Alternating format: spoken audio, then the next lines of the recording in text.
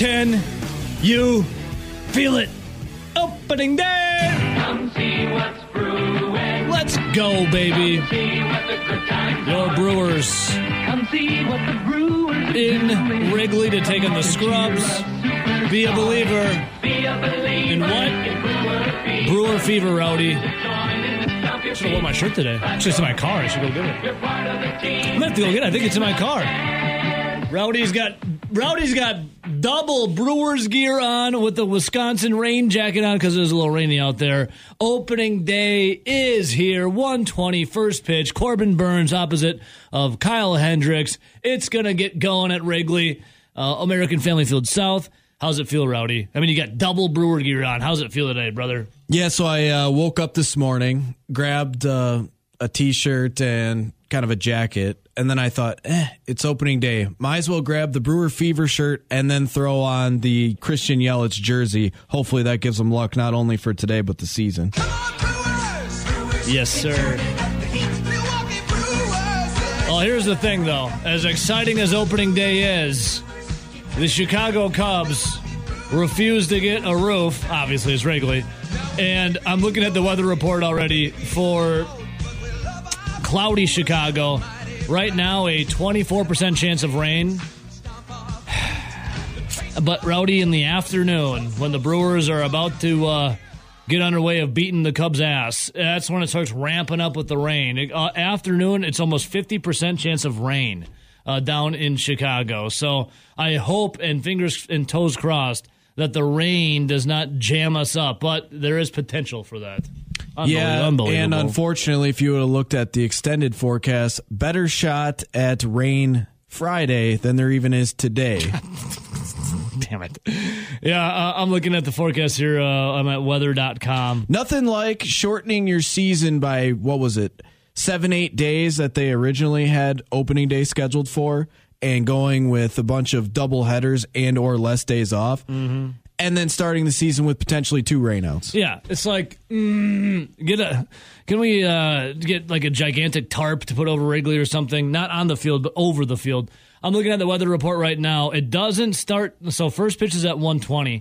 Around 1 o'clock is they have a 16% chance of rain with 17 mile per hour winds.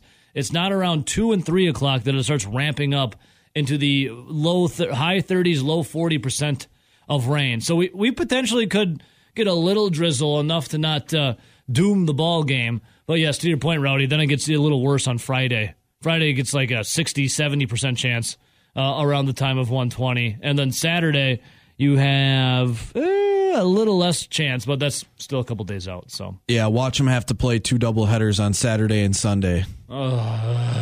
There's nothing. 9 innings now, by the way, doubleheaders. Ghost Runner on second, I do believe. Let's see here, boys. We have the season predictor, coming out. I'm going to put it out on the Twitters. Where do you think the Brewers are going to fall as today marks the beginning of the 162-game campaign? So, Rowdy, we saw it initially at, 89.5? You've seen it as high as what? 90.5. Where do you want to settle on? 89.5? 90 wins? 90.5? Where do you want to settle on for the poll today? I mean, we can just split the difference and say 90 flat. 90 flat. Some entities 90.5, others 89.5. We'll split it at 90.5. Rowdy was breaking it down for me yesterday of how comfortable he would be or uncomfortable he would be with taking the over of that win total, and we'll get to that. And your calls as well at 608-321-1670. Twitter is at Zone Madison. You can hit up my Twitch account, twitch.tv/Ebo Says. Hit the follow button there. You can tell us that. All right, so we'll dive into this. But first, the news that happened, Monday as the show was ending, was Pedro Severino, the Brewers' backup catcher, popped for a illegal substance, clomiphene, and then he is now out 80 games because of it. The Brewers now making some moves. They have a former Cub, actually, but now with the Padres for a while. That would be Victor Caratini. He comes in as the new backup catcher as Milwaukee sends outfielder Corey Howell and catcher Brett Sullivan in the trade back to the Padres. This dude, 28 years old. He played a career-high 116 games, last year, batting .227 with 7 home runs and a career-best 39 RBIs. What do you think of this move for a backup catcher with Severino on the shelf for 80 games, Rowdy? Well, first off, Severino's going to be on the shelf for 80 games and isn't eligible for the postseason. I think most Brewer fans and the Brewers organization themselves feel like at the end of 162 games, they're going to be in the postseason. Yep. This really obviously forced the Milwaukee Brewers' hand. And we talked about how the backup catcher would be asked to catch at a minimum 1 out of every 5 games. Yeah. That's out of your first 80 games. That's about 25 games minimum that Sullivan would have been catching. And that's a guy that had 5 at-bats in the spring training, did not get to work hardly any time with any of the pitchers, and had really never seen major league time just as a player in his career in general. This really forced the Brewers' hand. It really did. They not only made a trade for Victor Caratini, they also made a trade for a second catcher yesterday, but he is obviously already... well, they needed him because Brett Sullivan was traded. So they needed to bolster their catching position and not only fill a backup catcher, but also fill their AAA swing catcher. Yeah, so crazy for the Brewers. Pedro Severino really jamming them up right before the season starts here. Now, Craig Counsell was talking yesterday, saying that they actually they have up till 11 a.m. today, Rowdy, of solidifying their catcher position. They've already done it. So, but they did have till 11 a.m. today. Caratini, though, let's see here, has hit pretty well in Milwaukee at American Family Field. He batted .327 with an OPS of .935. So I don't know. The guy sounds like he's pretty good. No, I like this move by David Stearns. It was obviously a move where he had to do something because you couldn't come into the season this shorthanded at the catcher's position, and not only this season but the postseason because Severino's ineligible. Yeah, I actually like the move. Victor Caratini spent multiple years in Chicago and then last season with San Diego, but Victor Caratini, classic backup catcher. Kind of like a Severino in the fact that if he's given a lot of at-bats, like if he was a starting catcher and played the number of games a starter would, brings a little pop to the team. He's also a switch hitter, which obviously means he can hit from the right or the left side. But I think one of the other things that makes him a little more valuable is the fact that Caratini is very versatile type player. He's a guy that is obviously a catcher, but he's also played first, third, and corner outfield when he was in Chicago. Versatile. Because we all know that if you've watched some Madden managed teams like those Cub teams were, he says you got to be able to play everywhere. That's why Kyle Schwarber in the minor leagues was originally a catcher. And he was playing in the corner outfield. But going back to Caratini, yes. And what do we know about the Brewers heading in? You know that Luis Urias is a guy that's going to start on the injured list. Yeah, it was calf going injury. to be out 2 to 3 weeks. Who's going to be playing third base? It's probably Jace Peterson and Mike Brousseau, another guy that's a utility player. Yeah, those are the 2 guys that'll probably be interchanging between third base. Well, now Caratini, where you have question marks at third base due to injury and question mark at first base because there's been a question mark at first base for 11 freaking years since Prince Fielder had vacated the spot, is now a guy that can play all 3 of those positions, and in a real tough spot, you could throw him in a corner outfield. I think it was a good trade, especially when you look at what they gave up. It was Corey Howell. Yeah. This was a guy that was playing outfield. They think maybe can play center field because of how athletic he is. But the bat's the question mark. And it doesn't hurt when you're the Milwaukee Brewers and you have a ton of good outfield prospects and a number of outfield prospects that are highly rated and higher than what Corey Howell was. I don't think this is a huge loss. Yeah, he was in your top 16 for your prospect list, but there's like 4 other outfielders in the organization that are higher than he is. Yeah. And I think his biggest thing is he's super athletic, super fast, but the bat was a question mark.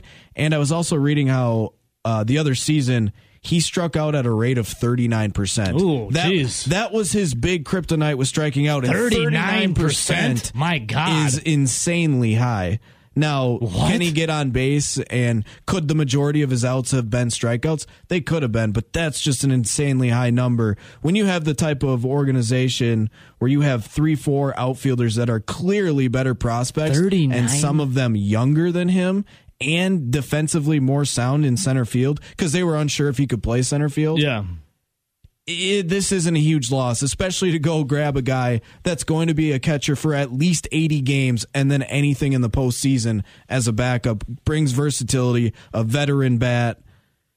I think it's a solid move. And then I like the move. He's a solid player from my readings, Rowdy. Yeah, he's not going to wow you. He's just going to do exactly what they ask him to. That's what you need. Be a backup catcher.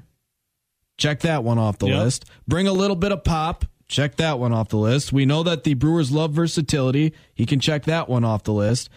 Like, this isn't going to be a guy that comes in here and is all of a sudden like a big-time all-star. No. He's going to do solid. his job and be solid. That's all you need. All you need. Just do your job, be solid. And then the funniest part is that they make another trade for Alex Jackson with the Miami Marlins. Yeah. Now, this is a much lesser move because he was already sent to AAA right as they acquired him. He was now supposed to be what Sullivan was supposed to be when they originally signed him and acquired him. He was supposed to be the guy that most of the season played at AAA. He would occasionally be your third catcher at the major league level, kind of like the Luke Maile that they had last year.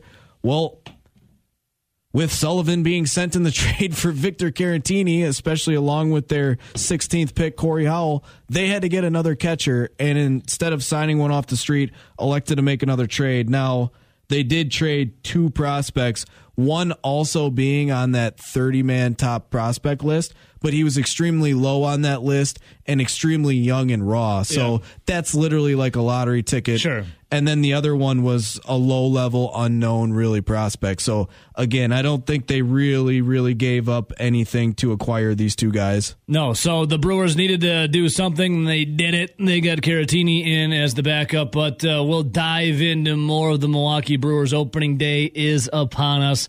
Very excited. Hope the weather can hold off. It's going to be overcast. Hopefully the rain can hold off. If it does, just be very sparse. Just a light sprinkle, please. Because we already had the season delayed because of the lockout, and now we can't delay it again with bad weather. So Chicago, please, Mother Nature, please. I will say this, though, for the Brewers-Cubs opening day game for potentially being canceled. One thing that this game has going for it for the Chicago Cubs is the fact that they're not late in the season with tired arms and playing a ton of games in a row. Yep. There hasn't been a game or any Major League Baseball game since early November of 2021. Everyone has been well rested, especially with only 3.5 weeks of spring training. You could probably argue haven't had enough time in spring. But I don't think the Cubs are going to be able to cancel it because of a heavy workload. No, they might be able to find a way, but no, they can't do it yet. I'm very excited. Want to hear your season predictions. We're going to set it, we've seen 89.5, 90.5. We'll just split the difference. Go 90 wins is what Vegas has the Brewers at for the over-under. Would love to hear from you at 608-321-1670, your season predictor for wins for the Milwaukee Brewers. Andrew Wagner, Forbes.com. Can I get a hell yeah? No, because I got to go to Wrigley. Can I get a... Oh, hell no, then. Have you looked at the forecast? Yeah, dude. For the love of God. I told one of our listeners in the first segment today, it's like 610, Z and the D. I said, yo, dude, do the anti-rain dance because we need some baseball today. We've already been delayed enough because of lockout. Andrew, I asked you, when you get off of the phone with me in about 15 minutes, can you also do an anti-rain dance before you get in your car and drive? Yeah, man. Yeah, I can do that. All right, cool. Andrew, I'm all about the anti-rain dance. Happy opening day, by the way. How does it feel? It's actually here. Well, I have to remember how to tie a tie because I think it's been since last opening day since I wore a shirt and tie. So, other than that, yeah, it's pretty exciting. I mean, it's my favorite day of the year, man. Like, even I'm optimistic on opening day. The world sucks slightly less, Even Pirates fans have reason to, dream for 3 minutes before, the first player steps in the batter's box. Like, it's a good day, even if you have to go to freaking Wrigley. So question, Now, I've seen when you were covering Wisconsin, I saw you for March Madness at the Pfizer. I don't think you were wearing a tie. Is a tie something you wear? Is it tradition for opening day, or is baseball just bring it out of you like an old-timey reporter? Like, what's with you wearing a tie today? It's kind of like an unwritten rule of opening day. You dress up. It's a special occasion. So today I'm not wearing the full suit today because, again, this game is being contested in the festering toilet of Major League Baseball that is Wrigley Field. Yeah. And it's supposed to rain and or snow. So it's just, jeans, a button down, and a slightly less crappy sport coat. But, yeah, opening day, the home opener here, I'll be wearing a full suit. I'll be rocking it. Okay, I dig it. Yeah, I do. It's a bummer that it's got to be in Wrigley. That's just, get a roof, you pores. But when it comes to... And I know people always rave about, oh, no, you just... It's a tradition. I'm like, that's great. Like, sitting in the bleachers and getting cranked, hey, more power to you. Hell yeah. But I could care less about, fan experiences because this is all about me, baby. Media starts with me. So, yeah, forced press box. Hey, you can't spell media. Setup. You can't spell media without me. But is a bad setup there at Wrigley? Oh, God, it's terrible. I mean, they've renovated it now. So I've heard that, there used to be, where I sat, there were exposed wires underneath the table for the non-functioning heater. So, it was great times. It was Wrigley Field is I don't know where you went to high school. It was an old building like I did. I went to a Catholic school in Milwaukee. It was always either too damn hot or freezing cold. There was no such thing as being comfortable in the press box at Wrigley Field. It's just physically impossible. That's funny, dude. We do have one of our good listeners, B-Rail up in Eau Claire. He is a Cubs fan. I don't mean any offense when I talk smack about the Cubs to Cubs fans themselves. I just can't stand the Cubs. There's something about it that just makes my blood boil. It's not it's the fans, I guess, that weren't Cubs fans until 2016 when they won the World Series. They were wearing a Brewer shirt one day, and then the next day after the World Series when the Cubs beat the Indians, then they're saying how they're diehard Cubs fans. It's I saw you wearing a Brewers shirt yesterday. Well, I remind people all the time, and they conveniently forget that here in Wisconsin, that the same way Wisconsinites view, say, Cubs fans and Cardinals fans is the same way the entire universe views Packers fans. It is the same thing. Same overrated stadium, same overrated history. Okay, I'm not going to stand by and have slander of Lambeau Field and the Green Bay Packers, Andrew. This is unacceptable. What are we doing here? What's going on here? This is unacceptable. Spitting facts. No, lies, you liar. All right, so Andrew, when it comes to the Milwaukee Brewers, we'll get into opening day and Corbin Burns on the bump opposite of Kyle Hendricks and yada yada. But first, dude, how big of a issue is this with Pedro Severino getting popped 80 games for an illegal substance in his system? Was it clomiphene? And now this new catcher, backup catcher, Victor Caratini. Well, first we'll start with Pedro Severino. How big of an issue is this? I mean, it stinks. Obviously, you're losing, a guy who obviously did a lot of work with the pitching staff in a short amount of time. I think from that sort of standpoint that it hurts the most in terms of pitching, because your backup catcher, listen, he's in there to spell Omar Narvaez. That's the main goal. This isn't like in years past where it was kind of a split thing. So that stings, and it stings not having them for the playoffs either. That's the big part. You lose them for the first 80 games and the playoffs. They made the best of a bad situation, though, in getting Victor Caratini. The guy is an experienced backup. He's been around. He knows the team. He knows how to handle pitchers. And most importantly, he spent a lot of time in the Central Division being with the Cubs. So he knows the hitters in this division, and that's going to be helpful when he's working with the pitching staff. And the fact that he's a switch hitter, you don't have to worry about matchups. He's raked in his time at Miller Park. I think he's a 935 OPS in 20 career games there. So that 327. It's a good pickup. Yeah. So it's making the best of a bad situation. And we can fault guys all you want for fludging a test. Dude came out and owned it.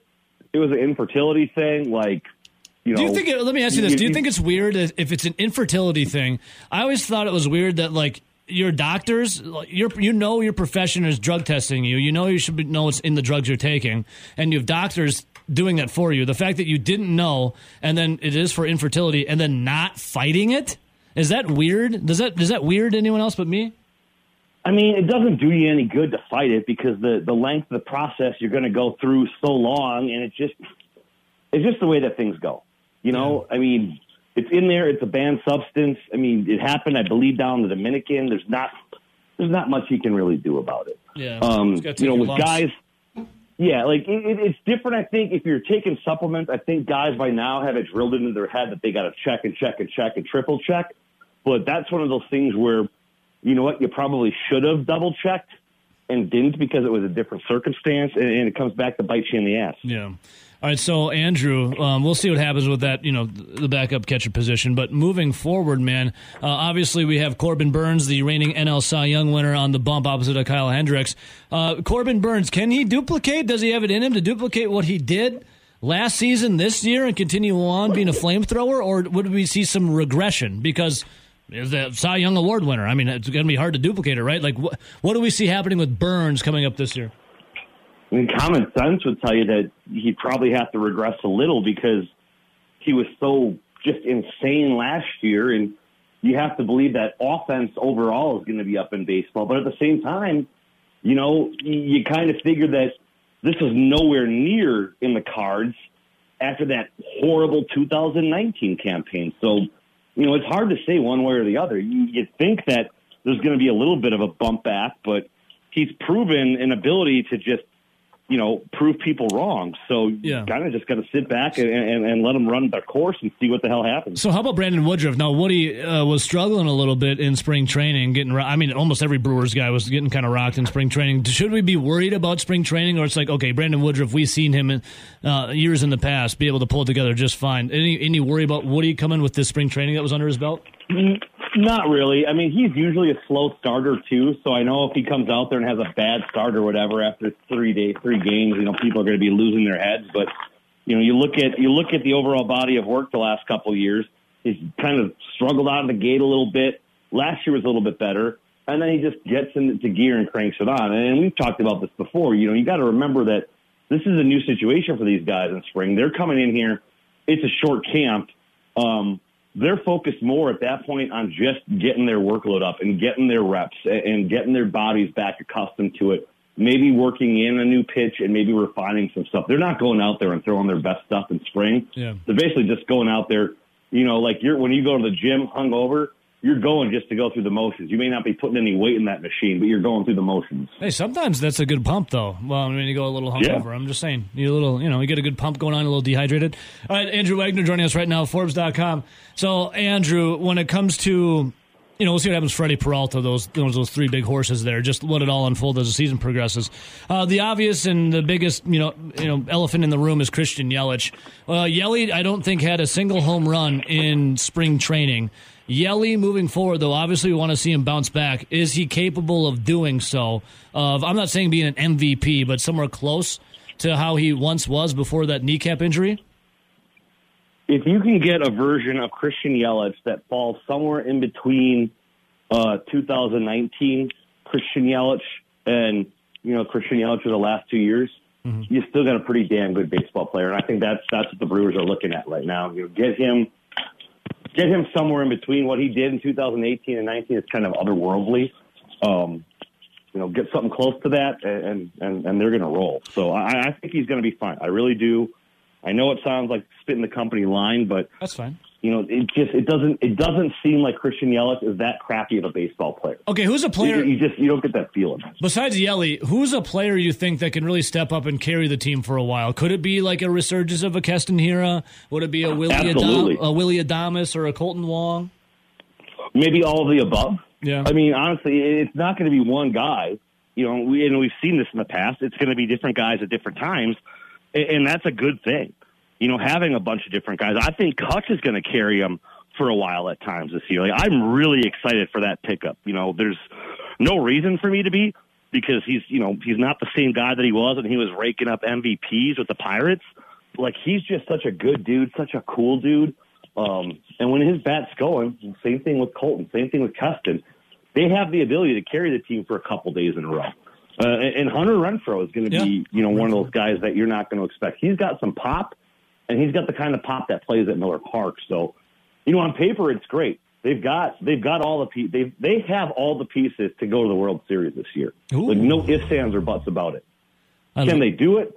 Remains to be seen. But when you have that kind of pitching, front end and back end, there's no reason that the World Series is not like attainable. Yeah, Andrew Wagner joined us right now, Forbes.com. So, Andrew, we have the season predictor out right now. I was asking our listeners, so we've seen it as low as 89.5 and as high as 90.5. So, Rowdy and I split the difference. We're just going 90 wins. I guess what you kind of just said about World Series and whatnot. If you were to be in the general public and I put you at a betting window legally, would you put an over on that 90 wins or an under on that 90 wins for the Milwaukee Brewers?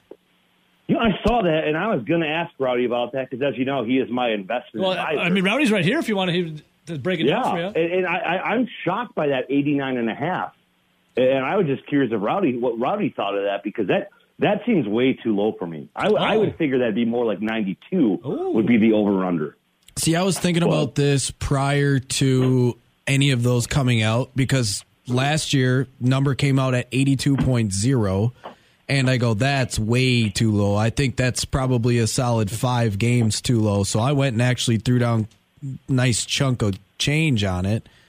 I, in my head, thought between 90 and 92 games, so I ended up landing on 91. And I even told Ebo this yesterday. 91 would be my number. I just see the pitching was so good with 3 guys being in the top 8 for Cy Young last year.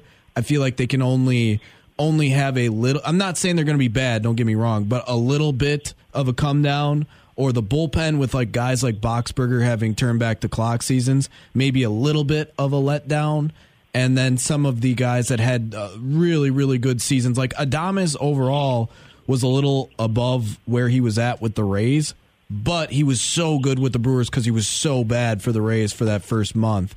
And it's going to be hard for a guy like Renfroe, who he's done it 3 times in his career, but to continue to have those numbers where Avisail Garcia had his career year last year.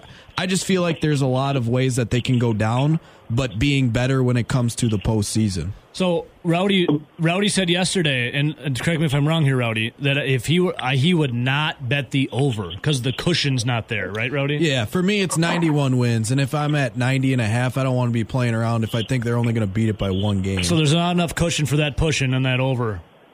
Andrew. Does that make sense? Though? See, I think that's why Rowdy is my investment professional.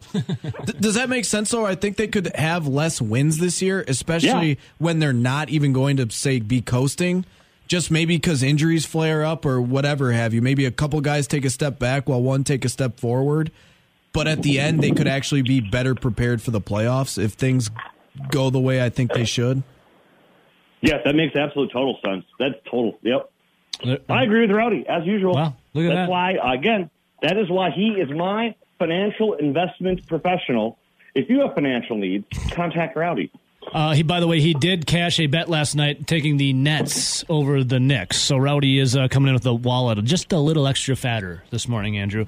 Hey, Andrew, what predictions for what happens today? What do you got, brother? For the first game of the season. I'll freeze my ass off. I'll complain about my seat assignment in the press box. Yep. Craig Counsell will be a jerk. Why is that? He's a legend. Brewers legend, Craig Counsell? Yeah, he just hates me. Let's see what other predictions do I have. Local paper will run a wire service story. Yep. And I'll get stuck in traffic on the way home. So yeah, pretty much the usual opening day. But you never know when Kyle Hendricks is on the mound against the Brewers. You never know. It's going to be a low scoring thing. Yeah. I saw the over under was 10 runs. No, you know what? It's going to be one of those days where you expect it to be a low scoring slog, and it's going to end up being like 15-13. That's how Wrigley usually goes. I think I saw the over under at 10. I think the wind is supposed to be between 15 and 20 miles an hour. We'd just have to go check the ballpark and see which way that's blowing. Andrew, remember, Andrew, remember, do your anti-rain dance right when you get off the phone here, okay, buddy? I've been doing it the whole time, brother. We love you, Andrew. Good luck in Chicago. As tough titties paying those tolls, but it is what it is. We love you, brother, and we'll talk later. Talk soon. See you, buddy. The Twitter poll is up at Zone Madison. We'd love to hear from you as well. Here's the poll. Vegas has the Brewers over-under win total anywhere from 89.5 to 90.5. What's your season prediction for wins from the Milwaukee Brewers? 96 or higher. 95 down to 92 wins. 91 down to 88 wins, or 87 or lower for your Milwaukee Brewers. Milwaukee. Now, Rowdy, you were talking to Andrew Wagner at 7 o'clock about, the over-under win total, and you said, 91? Yeah, I went with 91. And before any of those win totals came out, probably within the last month, because they came out later because of the lockout, because of spring training being pushed back. But I kind of had a number in my head when looking at the team when they first came out of the lockout. And the number in my head was between 90 and 92 wins, so I settled on 91. And the reason why, I kind of said this to Andrew Wagner, but you look at that rotation, it was incredible last year. They had 3 guys that finished in the top 8 of NL Cy Young voting. Yep. Like, they can still be really good pitchers and not duplicate what they did last year. Yeah. Like, Corbin Burns won the Cy Young. Therefore, he was seen as the best pitcher in the National League. He can be extremely good and still be thought of as the 3rd best pitcher in the National League. Yeah. Same thing with all those guys. They can be really good and maybe not have quite the season that they had, and they're still going to be fine. They're still going to win a ton of games. Now, Lauer and Hauser looked actually pretty good in spring. Lauer, not so much. But they're 2 guys that, even if they're not quite as good as what they were last year, they're still really good number 4, number 5 options. And not to mention the fact that they have a lot of depth with the Ashbys of the world. That's going to be their 6th man. With, by the way, Ethan Small threw a game in the minors yesterday. Did not give up a hit until the 4th inning. Like, he's nice. Right now, he's like your 7th-ish option when it comes to a starter. So I'm looking at the season, too. You got 91. I'm going to write it down for 91 wins, and RJ will get yours before you're out of here in a little bit. So Rowdy's at 91. I'm feeling the low 90s as well. I actually had a little fever dream of 92 wins, and I was thinking about Corbin Trying to Burns. Price is Right me? Well, it was my dream, Rowdy. It's in my dream, yes. I was on that buzzer. I'm like, 92. So in it, though, it was... not in my dream, but kind of my thinkings. It was so Corbin Burns. You would think he would regress a little bit. Like, how can you be a Cy Young candidate again? He's got his good stuff, and he's been What did he work on? Was it his changeup? It's a changeup. Yep, he was working on his changeup over the offseason. So Burns leading that. There was a time where Brandon Woodruff was ahead of Corbin Burns, though, a little bit for the Cy Young race. But Woody kind of not fall off, but did a little less than Burns did at the end. Why couldn't Brandon Woodruff step his game up and be better than he was last year and be maybe win a Cy Young? Because we were talking about Woody potentially winning a Cy Young. And then you got Freddie Peralta, who could step his game up. So you got all these guys who are capable of it. The NL Central is so putrid and so weak that they can bang up a bunch on the likes of the Reds and the Pirates. I don't think the Cubs are going to be that good this year. It's just the Cardinals are going to fight for that top spot. So when you're beating up on your division, you have all these arms. You got to think that the bats are going to be better than they were last year, because I don't know how they could get worse.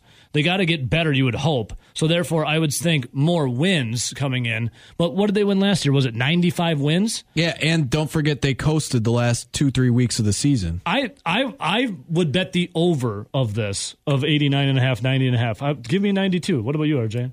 And I'm not trying to price this right, Rowdy. That was my number. I mean, I already voted on the poll, and I voted the 88 to 91 because I was pretty sure I'm on the same lines as Rowdy here of 91. See, they had the ability because of how good that starting rotation was, and you throw in the fact that Josh Hader followed up yet another great season with another great season, and he obviously is the best reliever in baseball. Then you had Devin Williams for the majority of that year until the very end, who has until that wall got in his way. Yeah, who had been really good again. And then let's not forget that Boxberger was a guy in his early to mid 30s who was kind of coming off of a struggling few seasons and really found it again. You found your 7, 8, 9. You found guys like Jake Cousins of the world, or the Gustaves of the world, or even the Miguel Sanchez of the world that came up and gave you really, really good innings. Mm-hmm. Yep. Which maybe some of those guys take a step back. Maybe some still continue to get better. But I think there's more of a room for regression. Now, looking offensively, who are guys that could continue to grow? Me. Well, there's also guys that could continue to regress. Like Lorenzo Cain is getting older and older. he could regress. But he's in that No Cubs No song. You have He beats down the Cubs. Andrew McCutchen. Everything looks great with him. Obviously, leader in the clubhouse too. Older guy. But an older guy, he could all of a sudden maybe not have the same production of 24 home runs like he did last year. Luis Urias, he was amazing last year for him, and he really came on after they acquired Willy Adames. Mm-hmm. But that's a young guy that's never done that before. He's got to prove to you that he can do it again. Yeah. Willy Adames, he was amazing for the Brewers last year, but he was god-awful for the Tampa Bay Rays for about a month and a half. But that's the thing. It's like you only saw the great Willy Adames. Overall, when you look at what he did the entire year, it was pretty close to what he has done his entire career. So it was an above average year for Willy Adames, but you only saw the good stuff because all the bad stuff you got all the way in the first 6 weeks with the Rays. I think there's just a lot of, like I mentioned this to Wagner. Hunter Renfroe has been really good for 3 seasons. He's also been lackluster for a few seasons in his career. Avisel Garcia just happened to have a career year last year. Yeah. Now, on paper, this is a guy that can very easily replace Garcia and potentially be better than Garcia, but he's got to do it because he's been kind of inconsistent, though lately he has been more consistent in his career. But there's just a lot of, can Rowdy Tellez, because he swung the bat really well since being acquired by the Brewers. Can he put a whole season together? Is Keston here going to give you anything? And I think when you look at the division, the Cardinals are going to be better because there's no way their pitching staff will be as beat up as it was last year because they lost. At one point, they lost 4 out of their 5 starting pitchers and their closer. They're going to get better. They're going to be better. And I actually think the Cubs will be a little bit better than a lot of people think just because they did kind of go out. They'll at least be better than people think for at least the first half of the season until they potentially try and sell more pieces off. But yes, the Reds and the Pirates will be bad. All right, so let's see here. A couple tweets. I see the phone lines blowing up. 1 second. Our guy J8 Krebs says 98 wins. Going to trash the NL Central. Trash them. And he says if we get any more out of Yelly and Keston, the Brewers will win a lot of games. 116. 98 for my guy Krebs. I'll write it down, buddy. Yeah, I have a feeling that the Milwaukee Brewers and Chicago Cubs in the opening series are probably going to have at least one doubleheader. Unfortunately for you. Yeah, that's fine. But I actually went back and did some research because I was curious, how the Milwaukee Brewers fared since they opened Miller Park in 2001, kind of like when Ananasio's led Brewers took over. Mm-hmm. Weirdly enough, on opening day games, because obviously not every single game opening day is at Miller Park or American Family Field, but overall, every single opening day since 2001, home and away, the Brewers' record 11-10. They're 11-10 since Mark Ananasio and the Milwaukee Brewers opened Miller Park. So they slightly win, barely win more. Yeah, just under 53% of the time. Now, the other one I looked at was home openers, because now this year the Brewers are going to have 2 opening days. They're going to have their opening day today against the Cubs at Wrigley, and then the next Thursday, it'll be the 4-1-4 home opener against the St. Louis Cardinals. Guess what their record is in home openers? Now, there's obviously going to be some overlap between these 2 4 games because some of the opening days will be home games. But opener? Guess what the home opening record is? Are they below 500? 11-10, exactly the same. That's crazy. So in the last 21 years, since Ananasio was the owner of the Brewers and they opened Miller Park, which is now American Family Field, both 11-10 for opening day and home openers. Would you look at that? Burns got a win for last year. No, they lost. It was Woody. Twins. It was Woody, and they won. Oh, they won. Then they lost the 2. That was when they had that. Then they lost the 2. Lorenzo Cain went sliding into home. Yeah, and then they lost the next 2. Yeah, because me and Becker were bouncing around bar hopping from bar to bar. Oh, that was that day. Then the year before, because you guys were screaming at the TV in the opening day. Yeah, the year before was where they took the L, and then the year before that, prior to, because remember that was on the Cubs on a Friday night in late July. Because I actually was heading up to the Dells listening to it on the radio for one of my buddies from college's bachelor party. And the year before that, we were actually at the Red Zone in 2019 for Brewers Cardinals, and that was when Lorenzo Cain made that hell of a game-saving catch to win the game. Yes. I love it. So opening day upon us. Let's hope the weather treats us okay. It's going to be pretty cold, though, if you're going to Wrigley, or as we prefer to call it, American Family Field South. Rowdy, one of these new additions for the Milwaukee Brewers, now their catcher, Pedro Severino, he has been popped with, I almost want to say chloroform, but that's not chloroform. Clomiphene. Clomiphene, not chloroform. Chloroform is used for other things. That'll knock your ass out. Clomiphene. Well, Clomiphene has knocked his ass out for 80 games and the playoffs. The Brewers now have a new catcher. We'll talk about that momentarily, a new backup catcher, I should say. But another addition that they had, Rowdy, was Kutch, Andrew McCutchen, over the offseason. Now, a lot of people very excited about it. And this would be huge, right, if this was a decade ago?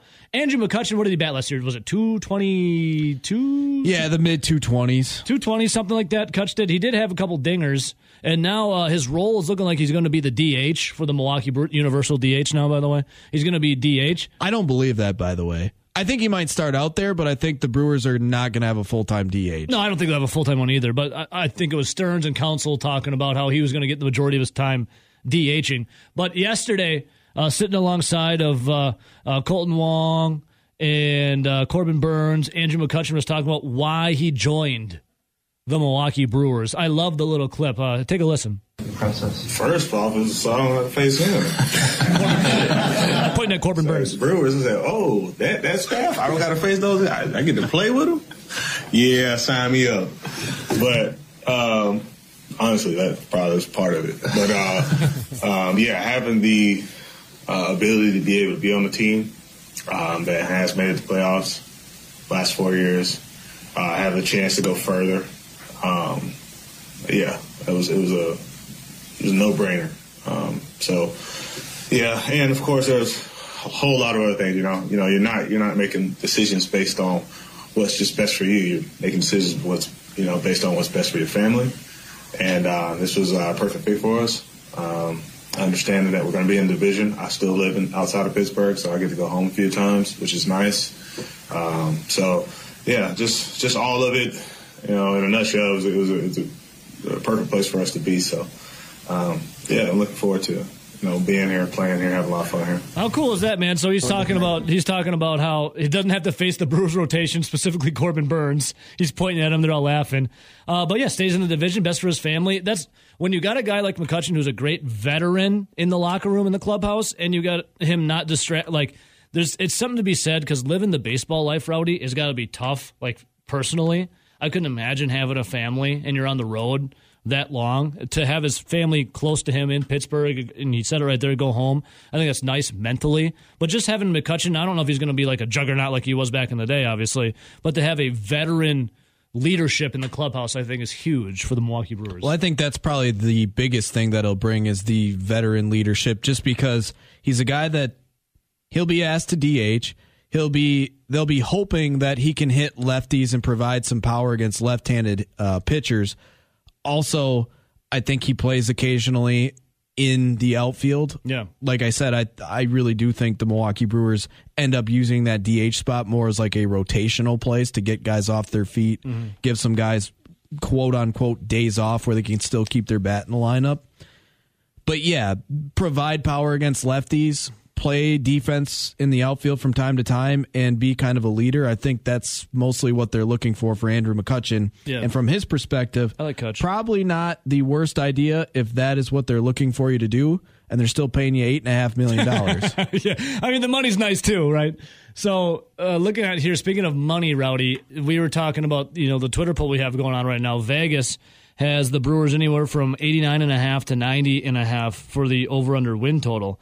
And looking here, we put some options. What's your prediction for wins from the Brewers? 96 or higher, 95 to 92, 91 to 88, or 87 or lower. We have right now leading the way is that 95 to 92 range for wins. In fact, I actually have a couple of come here. Our guy True Advisor on Twitch and Dominic, who's listening, he tweeted at my Twitter account, Ebo says, they both said 100 wins for the Milwaukee Brewers. 100 wins. And then I got another That would by tweet. far be the best Brewers season in Brewers history. Yep. Our guy Carl right here goes like this. Check this out. He goes, I just took a bit this morning to go through the whole schedule. 101 wins. 61 wins by the All-Star break. Council starts resting his players in the second half and games versus West Coast teams. Lowers the number of wins for the second half. But I have a feeling that Hero's lower leg kick has his timing back.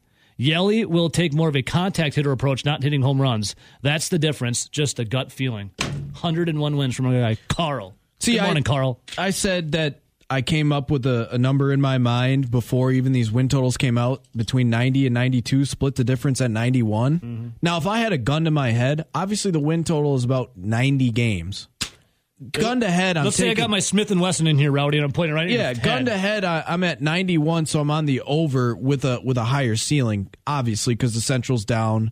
They do have the pitching staff they do. I'm just trying to factor in a little bit of regression and saying that they could easily win the Central with 91 wins. And we've seen the Brewers coast in the past. Now, will we see them coast this year if they have a huge lead? Because it did not work well for them last year. Did not. They fell extremely flat. Now, if they won 100 games, I think you could easily argue that this would have been the best Milwaukee Brewers season ever, regardless of what happens in the playoffs. Though you'd be pretty disappointed if they didn't go to the World Series. But yeah, they've never won 100 games in a season. No, their most was what, 96? It was 2011. Yeah, 96, 2011, 96 and they 66. easily could have beaten that last year if they didn't coast. But they coasted and rested guys, and their bats were so cold and quiet, and you saw what happened in the playoffs. 2 Rowdy Tellez swings was I do the think only that's thing that another happened. factor, though. The fact that they're playing the same amount of games, 162, and they shorten the season by a week, and then I think they might have cut off another. It's like 7 or 8 days that they compacted the season into, and you're still playing the same number of games. So that's obviously less off days because they're not going to short the All-Star break. That could be another factor is how do the bullpen arms and or the starter arms hold up? I know they have a lot of depth, so that could play into their advantage, but how do they hold up in a shortened season where you're playing more games and doubleheaders in a shorter amount of time? Is it 9 doubleheaders already? Something like that? There's a lot of doubleheaders. They could be adding to it this weekend. Speak it into existence. Mother Nature, please part the clouds and let the sun shine down on all of us. Even the fibs. Let the sun shine down on us godly Wisconsinites and those heathens in Illinois. Please, Mother Nature. We don't want to be delayed anymore. All right, 608-321-1670. Twitter is at Zone Madison if you want to get in your predictions for the Milwaukee Brewers. At Cardinals, what was the Cardinals at 86? Was it 87? I think I saw the Cardinals. I can go check real quick. But one thing about Brewers, Cardinals, Cubs, Reds, Pirates. It's we've been talking about this for a month. It's clearly a 2-horse race. Yeah. It's the Cardinals, it's the Brewers. Now, last season, you had the Reds that were still kind of building, trying to win. You had the Cubs that were in that last year before they completely blew it apart. And you had the Cardinals and the Brewers. Remember when all 4 of those teams were just really bunched up? Mm-hmm. It was like the Brewers had 82 wins. I think the Cardinals were actually, was it the Cardinals or Cubs that were leading in odds? But someone was in the there were 2 teams in the upper to mid 80s. I believe the Reds were like right around the same win total as the Brewers. They were all really closely bunched up in who was going to win. It was like you could find pretty close to even odds for those 4 teams because everyone was expected to be in contention. Well, Reds sold, Cubs sold. Pirates suck. Pirates are the Pirates. The St. Louis Cardinals came up snake eyes with injuries. Yeah. And the Brewers luckily were relatively healthy and their pitching staff was extremely good. Mm-hmm. Last year, if you remember correctly, I did take a little bit of heat because I predicted that taking heat, Rowdy? No. The Brewers would finish second in the NL Central with 88 wins. That's exactly why I went and threw a ton of money down on the over 82 wins last year because they were over my qualifier of being 3 games over what I think their win total should be. Yeah. They did not win 88. They won 95 and coasted, but I thought that the Cardinals would win 90 and be a little bit better, and then we'll see what happens in the playoffs. Yeah. The Cardinals won 90, and they had a ton of injuries to the pitching staff. Yeah. They had 4 out of their 5 top starters out at one point. Get banged up, and all 5 of their starting pitchers were on the IL another point in the season, lost their closer. I think the Cardinals are kind of being slept on as a team that we Listen always to the Cardinals. They exactly. They're always hanging around, and they won 90 games last year with a beat up team. Yeah, they're the Cardinals are always good. It's the Cardinal way. But yeah, I think the Cubs will be just a little bit better than people think they are, because they did go out and get Suzuki from Japan. They did He's a sign beast. Marcus Stroman, who will improve their rotation a little bit. Hendricks is back. I think they'll be a little bit better than some people who think they'll win like 70 games. But yeah, They'll be better than that. Yeah. since he's bad, they're selling off. Pirates have literally been selling off since they let McCutchen walk. Let the mother play. My man, Rowdy. Let this mother... Oh, hang on, let me just fade this quick. Let this mother effer speak. Our guy Rob Reichel, Forbes.com, Conley Media. What's up, you effer? I can never match Rowdy's quotes. I'll say that he's in a league of his own. He would make a lot of headlines. I'll tell you that, if he was a GM or a vice president of a team or a manager or something like that, wouldn't he? One of these days, yes. And Rob, one of these days, I'm going to accidentally leave a mic on and not realize it, the hot mic, and we're going to be suffering the consequences afterwards. But I'm here for it. I want to ride the wave. You better not do that, because Rowdy's too valuable to the station. Well, I don't want to, Rob. If you leave on a hot mic, you might not have Rowdy back the next day. Well, Robbie, you've been in radio. You know you don't mean to leave a mic on, but sometimes it just happens, you know? And all of a sudden you're like, ooh, what did I say? There were times, Evo, with some of my ex-partners, I wouldn't have minded leaving a mic on. I'll tell you that. Same, Robbie. We've experienced some pretty contentious times. It wasn't even hot mic. The mic was on because we were doing a segment, and I was talking about Jonathan Taylor. And I love Jonathan Taylor. I got so caught up in it. I said, yeah, Jonathan Taylor's going to run into the F word house. And I just said it without even realizing it. And Rowdy gave me this look like during the headlights. And then thankfully the dump button, there's a 7-second delay. So I was able to hit it, you know. FCC is always on my ass though. You two are pros. You manage, you manage the clock a little bit better than Matt LaFleur, who would have to take a time out there to before hitting the dump button, and he'd be out of timeouts midway through the first quarter. Now, there's nothing too bad coming from me. Maybe a few cuss words here and there, but it's not like these 12-year-olds aren't walking around the school halls not saying the same stuff. Yeah, it's mostly just the F word, Robbie. We like to swear. Rowdy, you hanging out with a lot of 12-year-olds at the middle school? No, but I do have a mother that teaches at that age, and I hear that the language is getting worse and worse. Yeah. Come on, Robbie. It's not like he works for Disney. Come on, dude. Yeah, all right. my Lord. Point. All right, so Rob Reichel hanging with us. So, Robbie, real quick before we get into the Packers, over under for Brewers, Vegas has it anywhere from 89.5 to 90.5. What will my guy Rob Reichel say for this opening day? Well, if we could get my guy Paul Molitor in town to manage that team, I would take the over, Evo. But I think people know I'm not a Craig Counsell guy. He'll bubble wrap that pitching staff all summer. We'll get to September 15th, and he'll still be on that 6-man rotation, and we'll be saying, why does Burns only have 161 innings or something like that? So I'm going to take the under, Evo.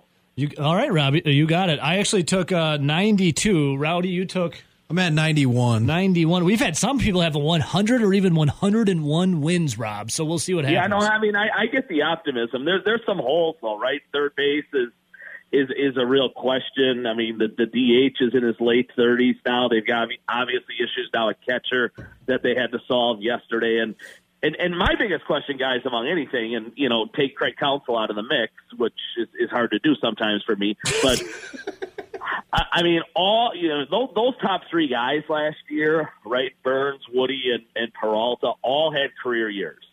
They cannot match that again, can they? And I know Woody's already had a rough spring training. I don't put a lot of stock into that, but I mean, can those 3 guys really be that dominant again this year? You would have to think there's at least a 10 or a 15% decline, with maybe some of their numbers. But, I mean, in theory, on paper, it looks like a really good baseball team, guys. I'll go 88 and 74. All right. That could win the NL Central, though, Robbie. I mean, it's a pretty bad division, so we'll see what happens. It's a bad division. It probably would win it, right, Ebo? All right, Robbie, let's talk some Green Bay Packers, baby. I saw another beautiful article out there at Forbes.com from my guy Robbie. I love the headline. Packers GM Brian Gutekunst has been a boss with his early draft picks. Now, Rob, there is a wide receiver problem for the Green Bay Packers. We'll maybe get into a potential trade upcoming, but first, what about the draft? Will they, for the first time since 2002, spend a first-round pick? Brian Gutekunst be that boss that he is by getting a wide receiver? Evo, you might have to go and get two of them. I mean, let's see how the trade situation here over the next 3 weeks plays out. And, of course, 3 weeks from tonight is round one of the draft. Crazy. This is so exciting. I can't wait. I'm one of these draft nuts like you guys are in there, Evo. No, I mean, they absolutely have to. They can't line up and play football with Alan Lazard and Randall Cobb and Amari Rodgers as their top three, which is where it sits today. Those guys would be 4, 5, and 6 on most depth charts. They've got 4 of the top 59 picks. Now, the tricky part for Gutekunst, Evo, is he's got 2 first-round picks, 22 and 28, but 7 other teams in the league right now also have 2 first-round picks. So, and the Chiefs being one of them who recently traded Tyreek Hill, and they're obviously now looking, for a stud number 1 wide receiver too. So there's going to be competition moving around that board for Brian Gutekunst. Let's say he wants to get himself up to 10 or 12 or something like that to get the wide receiver of his choice. He's going to have some competition to do it, Evo, because there's a lot of teams in this draft that are armed and dangerous to move all around the board and kind of fill their needs as well. So, Evo, he will absolutely take 1 wide receiver in round 1. It wouldn't shock me if he takes 2, and I certainly expect him to take 2 inside the first 2 rounds there, where he's got four picks in the first 59. So, yeah. That's actually a little bit different than a lot of the mocks that I've been seeing just recently. They kind of have the Green Bay Packers going all over the board, where it's like maybe a receiver in round 1, but you're also taking an offensive lineman. And then in round 2, it's like an outside linebacker or an inside linebacker. They've kind of been all over the board with the Packers taking a bunch of different positions in those first 5 picks. Yeah, and Rowdy, they could do that when it's all said and done, right? I mean, you're looking at 4 picks again in the first 59. Clearly, their most pressing and dominant needs, I would even argue 1 and 2 are wide receiver, and then 3 is offensive line.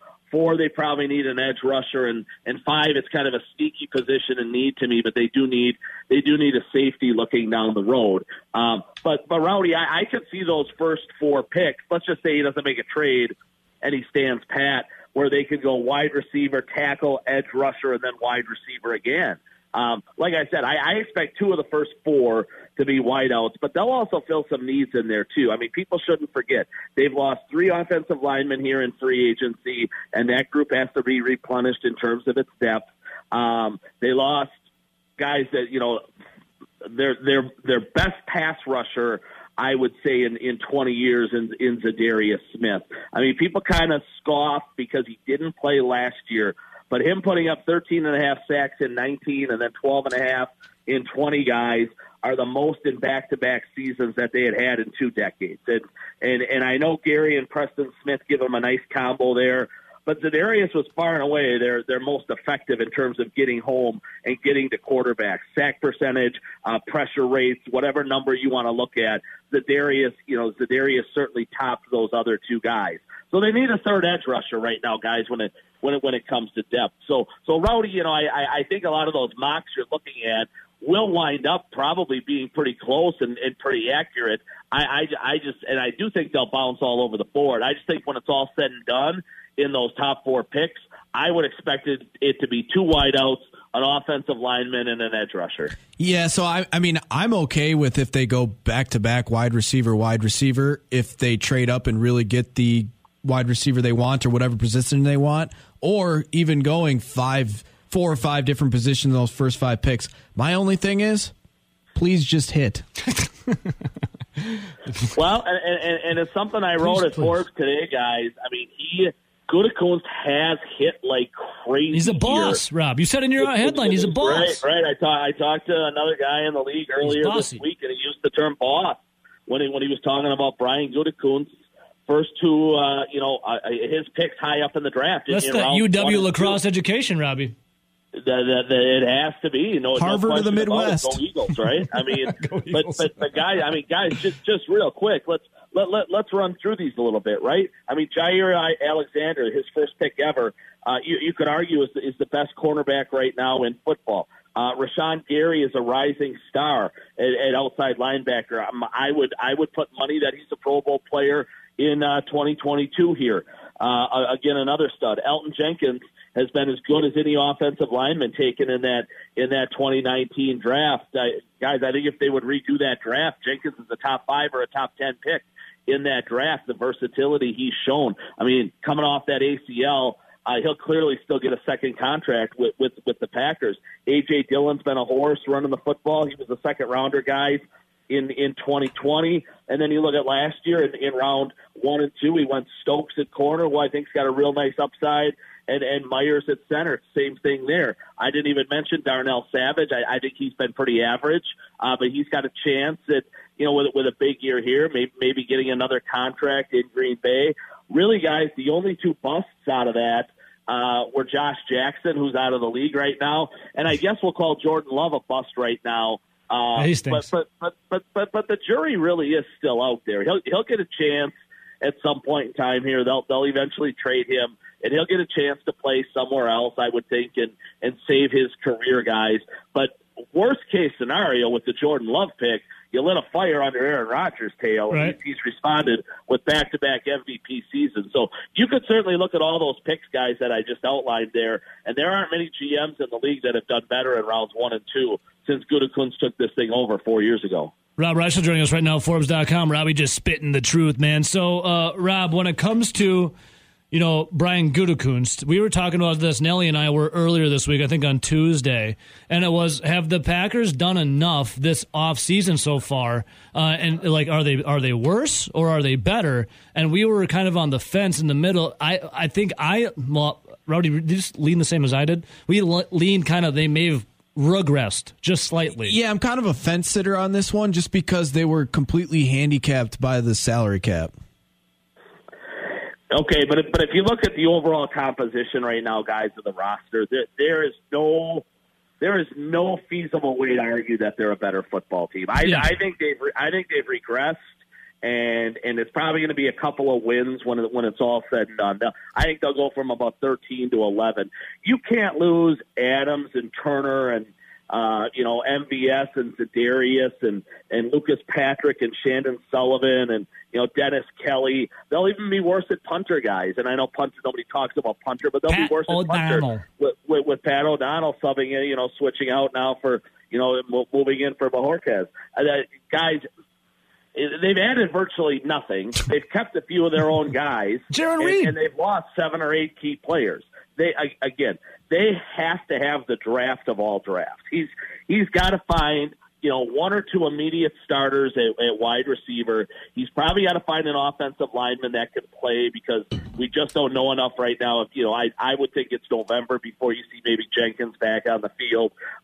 He's got to find an edge rusher. He's probably got to find a tight end because I would expect Tunyon at some point in time, you're either going to move on from him if you're not convinced on him coming off the injury, or you give him another contract. But they clearly need depth there at tight end. They need depth at safety. Again, he's got to hit it early in the draft, guys, and then he's got to find some players who are really solid and valuable backups, and they need help on special teams. For the new special teams coach, Bisaccia. Yeah, they got Snoop Dogg's nephew. Yes, right. I mean, at the end of the day, guys, what the hell's his name again? They've got 11 picks. I mean, they need 7 or 8 of these guys to contribute right away in 2022. But to your initial point, Evo and Rowdy, there is no way to me you could argue that it's a better football team. They are no question to me worse. You can't lose the best wide receiver in football and not get worse. So Gutekunst has to either make a deal here before the draft or have the draft of all drafts for them to stay up there in the conversation with Tampa Bay and the Rams next season. Yeah, and I think if you're going to look at this in a more pessimistic way, as you talked about with losing Devontae Adams, losing Zadarius Smith, and some of those other really good or at least solid serviceable players, you could also look at it pessimistically and say, hey, Rasul Douglas and Devondre Campbell were relatively average to unknown players and then all of a sudden had career years. Now you sign them back long term. Are they going to replicate what they did in just one season when they've been in the league for more than just that 1 year? No, I mean, very fair question. I mean, Rasul had the fairy tale of all fairy tale seasons last year, and Campbell was a stud from day one and an All-Pro and a Pro Bowl level player there. And again, you're right, Rowdy. They hadn't done it in their other stops. They hadn't done it in their other cities. Did they catch lightning in a bottle and turn in a magical season, or is this something where they're going to have 3 or 4 dominant years now for Green Bay? Rowdy, the Packers are going to need both of those guys to play up to their new contracts and their contract level because, the one thing we haven't talked about is they will be a defensive first outfit next year. When they win football games, guys, next year, at least the way they're currently constructed, it's going to be because Jones and Dillon combined for 150-plus yards on the ground. They have the ball 34, 35 minutes, and the defense is lights out like it was in the playoff game against San Francisco. They'll do a lot more play action. They don't have the depth and they don't have the weapons right now at wide receiver guys, I think, to win shootouts. Maybe that changes here, and we're talking about that different in a month. But as we sit here right now on April 7th, this is a defensive first and a run first football team, and they can win a lot of football games that way, guys. It's a top 5 or top 7 or 8 defense. It should be a top 5 running game. They'll replenish that offensive line. They should be very, very good in the trenches.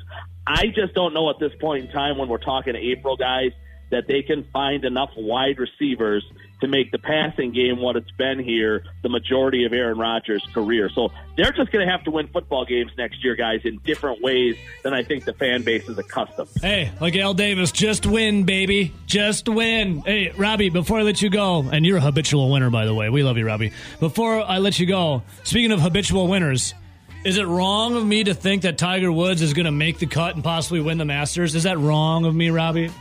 Not even close. He'll make the cut.